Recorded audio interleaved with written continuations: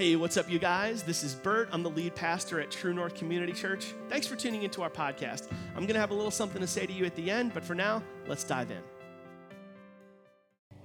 All right, so this is week 2 in a message series from the world of baseball that we think you guys are going to enjoy. At least I hope you will. Today we're going to be talking about temptation, integrity, and the Chicago Black Sox scandal of 1919. Now, I don't know about you guys, but in my research for this message series, one of the things I rediscovered, I don't know if you guys are with me on this, I don't just love the sport of baseball, I love baseball movies. And have you noticed how many amazing baseball movies there are? I'm not sure why baseball in particular spawns good movies. Like, there's a couple of good football movies out there. There's a couple of good basketball movies out there, I think. But baseball, like, there's just some amazing baseball movies. And my favorite is this one right here, The Sandlot. Any Sandlot fans out there? Yeah, come on. And if you've never seen The Sandlot, let me just say on behalf of all of us, You're killing me, Smalls. You're killing me, Smalls. Love The Sandlot. But my second favorite baseball movie is... Oh, you could be done talking now. Be all right. Okay. My second favorite baseball movie is Field of Dreams. Any Field of Dreams fans out there? Yeah, come on. Field of Dreams, just an amazing movie. The fictional account of an Iowa farmer named Ray Kinsella who inexplicably plows his cornfield to build a baseball field, and these mythical figures from baseball's past come out of the cornfields. One of them, the primary character of whom is a baseball player named Shoeless Joe Jackson. We have a photo of Shoeless Joe. So Shoeless Joe Jackson was a real ball player, played for the Chicago Cubs. The Chicago White Sox. And Jackson, you may wonder how he got his nickname. And actually, it's very simple. He was in the minor leagues, and he was breaking in a new pair of cleats, and they were giving him blisters and really hurting and preventing him from playing his game at the optimal level. And he decided late in the game to kick him off, and he actually took an at-bat in his socks and hit a triple. And as he was sliding into third, somebody in the stands yelled, "Jackson, you shoeless!" Fill in the blank with a word you can't say in church. And so a nickname was born, and it followed him for the rest of his life. So Field of Dreams is the story of Ray Kinsella. These mythical players come out of the cornfields, and now Ray has a quandary. He's going bankrupt because he's not making any money on an empty ball field, and he can't harvest any corn because of the acreage that he plowed under to build a field. And he enlists the help of an author named Terrence Mann, who is played by James Earl Jones. And eventually, our protagonist in the story, Ray Kinsella, is facing bankruptcy. He's going to lose his farm. And Terrence Mann, James Earl Jones' character, is initially a complete skeptic, but eventually comes to believe. He senses the magic of the place, and he delivers these words to Ray that like sort of ring so true. He says, "Ray, people will come. People will come, Ray. They'll come to Iowa for reasons they can't possibly fathom. They'll turn into your driveway without even really knowing why they're there. They'll arrive on your front porch as innocent as children, longing for their past. Of course we won't mind if you look around," you'll say. "It's only $20 per person." And they'll hand over the money without even thinking about it because it's money they have and peace they lack. And they'll go to the bleachers and sit in their shirt sleeves on a perfect afternoon and find that they have reserved seats along one of the baselines where they cheered for their heroes as children. And they'll watch the game, and it will be as if they dipped themselves in magic waters. The memories will be so thick they'll have to brush them away from their faces. People will come, Ray. Through all the years, Ray, the constant has been baseball. America has rolled on like an army of steamrollers. It's been erased like a chalkboard, rebuilt and erased again. But baseball has marked the time. This game is a part of our history. It's a reminder of all that once was good and could be good again. But things were not always good in the world of baseball. In 1919 came the Chicago Black Sox scandal, and if you've never heard of that, here's what happened. In the year 1919, 8 members of the Chicago White Sox conspired to throw the World Series for money. This is history. This actually happened. Many believe The Black Sox scandal began with this man, Charles Comiskey. He was the then owner of the Chicago White Sox, and he was a notorious cheapskate. Throughout the league, industry standard for players on their travel days was a $4 per diem. A per diem is what you pay a player for their meals and incidentals. Not Comiskey. For his players, it was $2.50 or $3. I mean, in 1919, you could live on $4 a day, but it was almost an insult what he did to these guys. And every time, to add insult to injury, every time the press gathered, Comiskey would set out a lavish spread with carving stations and the best of everything so that the reporters would be kind to him. And the players understood this. They knew they got scraps while he treated the press really, really well. The players were told in the 1919 season that if they could make it to the playoffs, they'd get a bonus. They made it to the playoffs, and their bonus was a case of champagne in the locker room after the game. Normally, players made between $10,000 and $12,000 in 1919. That was an average salary for a Major League Baseball player, a princely sum back then. Not the players on the White Sox. They made between $3,000 and $6,000 mostly. The Chicago Black Sox did not get that nickname. The White Sox did not become the Black Sox because of the 1919 World Series scandal. They picked up that nickname earlier because Charles Comiskey was so cheap, he cut their laundry budget so that the players had to often take the field in dirty uniforms. It was embarrassing. And the man that felt the sting most of all, perhaps, was their starting pitcher, Eddie Seacott. Eddie Seacott was told he would get a $10,000 a year, a $10,000 one-time $10,000 bonus if he could win 30 games in the regular season. Not an easy feat back then.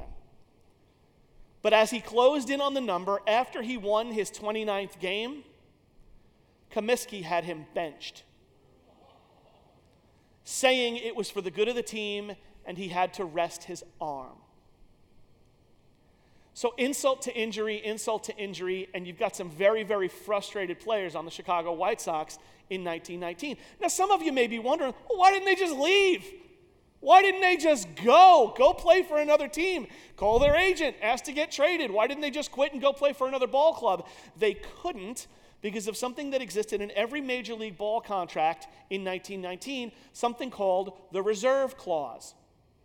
The Reserve Clause stated that if you wanted to play for another ball team, you needed permission from the ownership of your current club.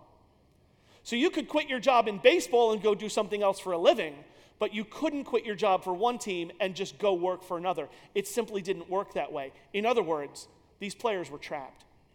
So, when gambling legend and organized crime kingpin Arnold Rothstein sent representatives to tell these guys that they could pocket $10,000 apiece by throwing the World Series, the temptation was too good to pass up. It was too much to handle. Temptation comes to each of us in different ways, right? And as I was growing up, I always felt like the church did a really poor job of framing how temptation works. When I was growing up, it always seemed to me that what I was told about temptation in church was you just have to resist temptation because it's evil. What you're being tempted with is evil, and it's good versus evil. You guys remember the Tom and Jerry cartoons when you were little? Anybody watch Tom? I'm going to date myself here. Tom and Jerry cartoons. Anytime Tom was tempted to do something bad, like an angel would appear on one shoulder and a devil would appear on the other shoulder. Anybody remember this? You know, and the angel was always like, don't do it, Tom, do the right thing, you know. And the angel and the demon was always like, come on, just got, you know, like he always had a Brooklyn accent for some reason. I can't figure out why. You know, come on. And it was like he had this choice between good and evil, and that stuck with me in my little impressionable mind as I was a kid. And it sort of stuck with me through my life. And I think the church reinforced that temptation, when temptation comes your way, it's a choice between good and evil. It's right and wrong. It's God and the devil, and you have to choose right and resist. And honestly, that doesn't really work. Can we be honest? Doesn't really work. So I think it might be helpful for us to reframe the nature of temptation and understand what's really going on. When you are tempted, whatever shape it takes, and temptation will take a different form for each of us, whatever shape it takes, what you are being given a dichotomy between, what you are seeing the choice between, is not the choice between good and evil, or God and the devil, or right and wrong. What you are being tempted with, what you are faced with, is a choice between what you want most and what you want now. It's what you want most or what you want now. If you're tempted to cheat on your spouse, what you want most is a thriving, passionate, loving marriage. But what you want now is her. If you're tempted to cheat on your spouse, what you want most is a loving, thriving, passionate marriage. But what you want now is him. And so you trade away what you want most to have what you want now. If you're tempted to cheat on your spouse, if you're tempted to cheat on your taxes, if you're tempted to fudge the numbers on your timesheet, if you're tempted to eat something you shouldn't eat, or drink something you shouldn't drink, or take something you shouldn't take, or watch something you shouldn't watch, or say something you shouldn't say, or do something you shouldn't do, however it operates, what you are facing is not good and evil. It's what you want most versus what you want now. Let me illustrate from my own life. What I want most is to be thin and athletic. But what I want now is a cookie. Everybody with me? That's what you're facing. So, and the only thing I've ever found helpful in my life, when temptation occurs in whatever form it takes for you, the only thing I've found helpful is to look at it and go, okay, I do want that now. I would like to have that now, but I'm not going to settle for that inferior pleasure, because if I take that, I'm going to trade away what I want most. And I don't want to trade away what I want most, because most of the time, what I want most is actually God's best for me. What I want most is what the Lord wants for me and what God has for me, because that is going to be the most satisfied, filled up, happy version of me. You may have noticed this in your life, but a lot of times when you reach for what you want now, it's never as good as you thought it was going to be. You regret that decision early and often. But when you hold off, when you exercise a little impulse control, and this helps with impulse control, to say, I have an impulse and I want to reach for that now, but what I'm going to do is hold off on what I want now so that I can have what I want most. We are not the first people to struggle with this. So what we're going to do now is we're going to dial back into Scripture. We're going to go back in time and travel back to the world of King David and talk about his first encounter with a woman named Bathsheba. This is the book of 2 Samuel, chapter 11. In the spring of the year, when kings normally go out to war, David sent Joab and the Israelite army to fight the Ammonites. They destroyed the Ammonite army and lay siege to the city of Rabbah. However, David stayed behind in Jerusalem. Late one afternoon, after his midday rest, David got out of bed and was walking on the roof of the palace. As he looked out over the city, he noticed a woman of unusual beauty taking a bath. He sent someone to find out who she was, and he was told, she is Bathsheba, the daughter of Eliam and the wife of Uriah the Hittite. Then David sent messengers to go get her, and when she came to the palace, he slept with her. Okay, the Bible. Yeah, that happened. That's a thing. So David, you could argue, we could get into it. Scholars argue David should have been out in the field. He should have been at war. He should have been out in battle with his soldiers, and was shirking his duties by staying behind. However you want to play that, you can insert whatever super narrative you want to impose over that. However it works, he wasn't out there. He was home, and as was apparently his habit, he was taking an afternoon nap. Because it's good to be the king. So he's resting. And after his midday nap, he gets up and he walks out onto the roof of the palace, and he has a good stretch, and he sort of wanders over to the edge of the palace, and it says he noticed a woman of unusual beauty taking a bath right in his sight line. And he doesn't do what a king should do. He doesn't do what a man of God should do. He doesn't do what a gentleman would do. He doesn't go, whoa, okay, thank you very much. That's not for me. I think I'm going to go look on the other side of the palace. He doesn't do that. No, he stays. He takes a long look at her. And he decides to forget what he wants most. And he decides that what he wants now is her. Figures maybe the rules don't apply to him because he's king. So he calls a servant over. He says, hey, come here. Come over. Get over here. Come here. Puts his arm around the guy, looks down and says, hey, who's that woman down there? And now the servant, check this. People don't talk about this. The servant is put in a really awkward position. The servant now is like, oh, okay, yes, king, you want me to look at, oh, I'm sorry. You want me to look at her? I'm allowed to look at her? You say, yes, look at her. Tell me, okay. Yeah, okay, I know who that is. That's Bathsheba, the daughter of Eliam, and I'm sorry, maybe to potentially deliver the bad news, but she is the wife of Uriah the Hittite, who is a well-known soldier in King David's army. He says, oh, okay, great, perfect, send for her. And she comes to the palace and he sleeps with her. And this is absolutely a gross abuse of his power. This is exactly the kind of thing that's been getting politicians in trouble for years and continues to do so today. David is not just anybody, he's the king. And he absolutely used that as leverage, no question. So he sleeps with this woman who isn't his, who is somebody else's wife, and he sends her home, and he trades away what he wants most. What does David want most? If you read the scriptures, it's not ambiguous, it's not unclear. He wrote like some of the most beautiful and godly poetry you've ever read. He wrote a good chunk of the Old Testament. I mean, David was God's man. Every person you've ever met whose name is David was named after this David. He's that David. He's a man after God's own heart. He wants to honor God. He wants to honor God with his life and leave behind a legacy. But what he wants now is her. And he takes what he can't have, and she ends up pregnant. And now there's a scandal cooking. Now we're in trouble. So David has to think fast. Now David is trying to control outcomes. Now David is trying to dodge reality. So what he says is, I know. We're going to hatch a plan. We're going to fix this. Don't you worry. We're going to dodge a train on this one. We're going to bring Uriah home from the battlefield. Come, you get over here. Get me Uriah. Tell Joab to send him home now. Like I want him on a horse tonight. Bring him home. Because he figures, if I can get Uriah to come home for a night, in 2 months when Bathsheba starts to show, people will go, oh, yeah, that's right, Uriah came home for a night 2 months ago. Yeah, that's right.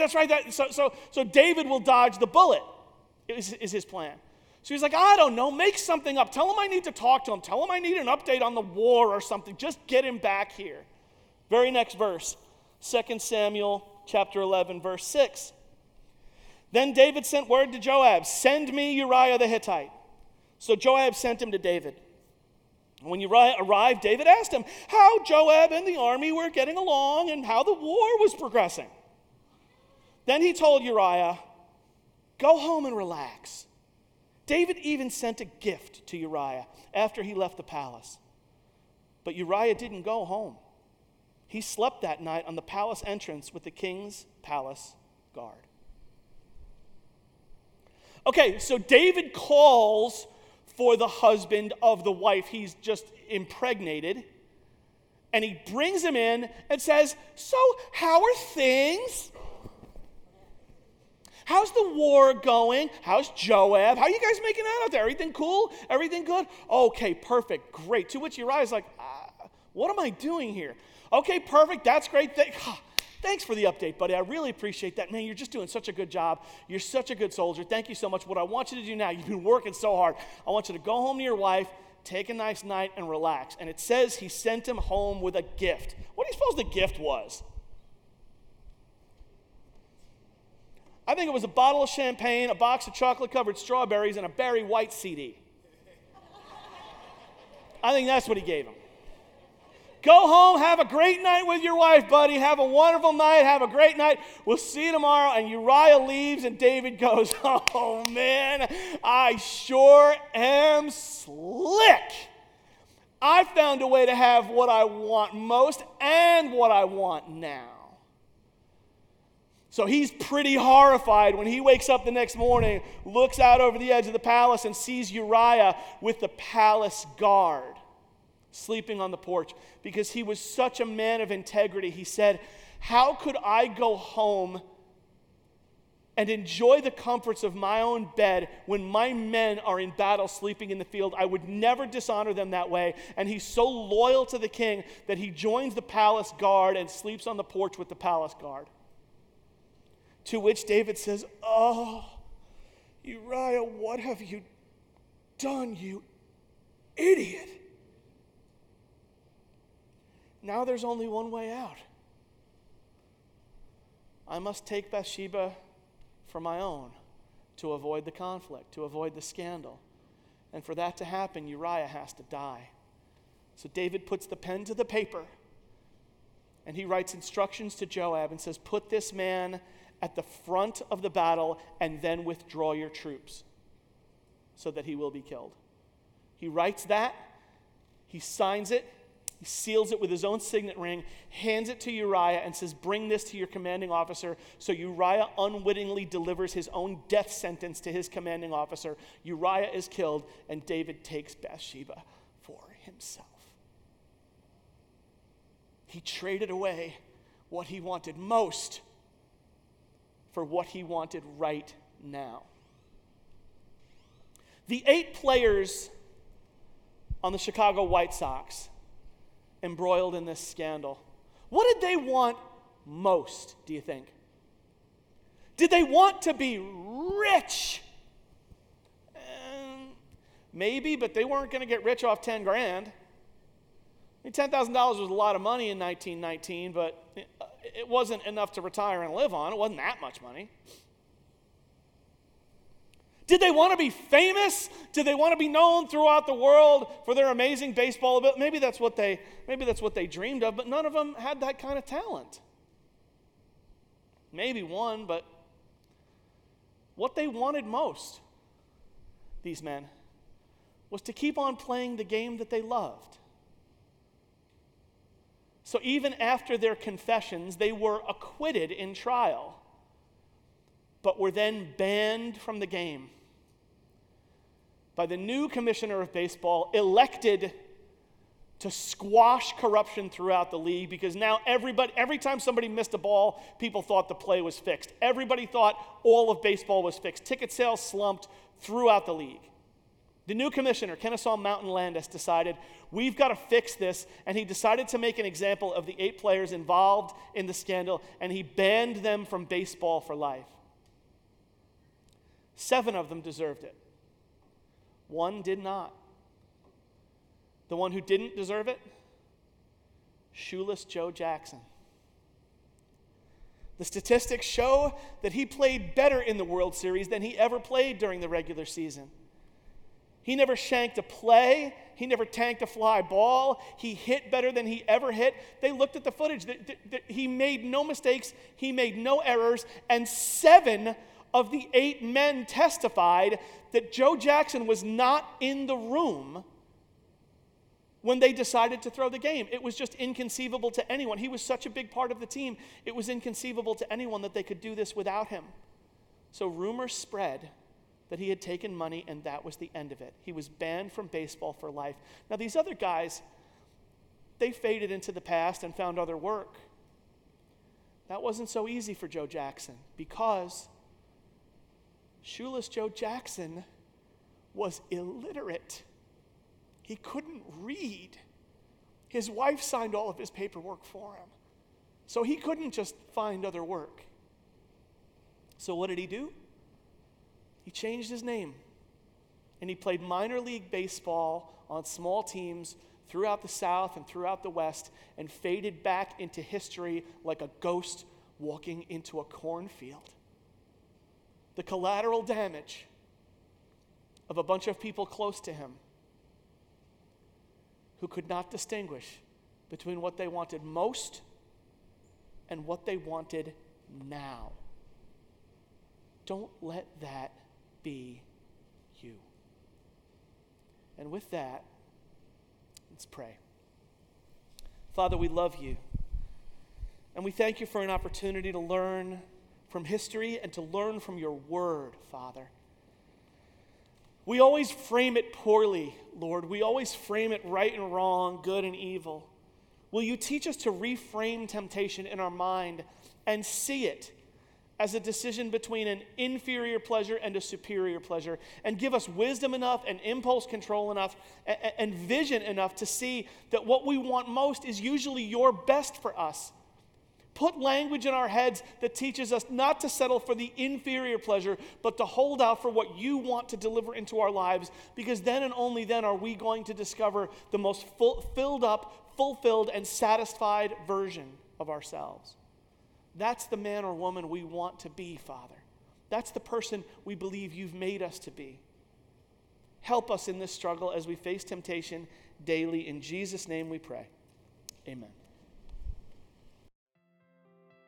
Hey, thanks once again for taking the time to listen. It's an honor to have you with us.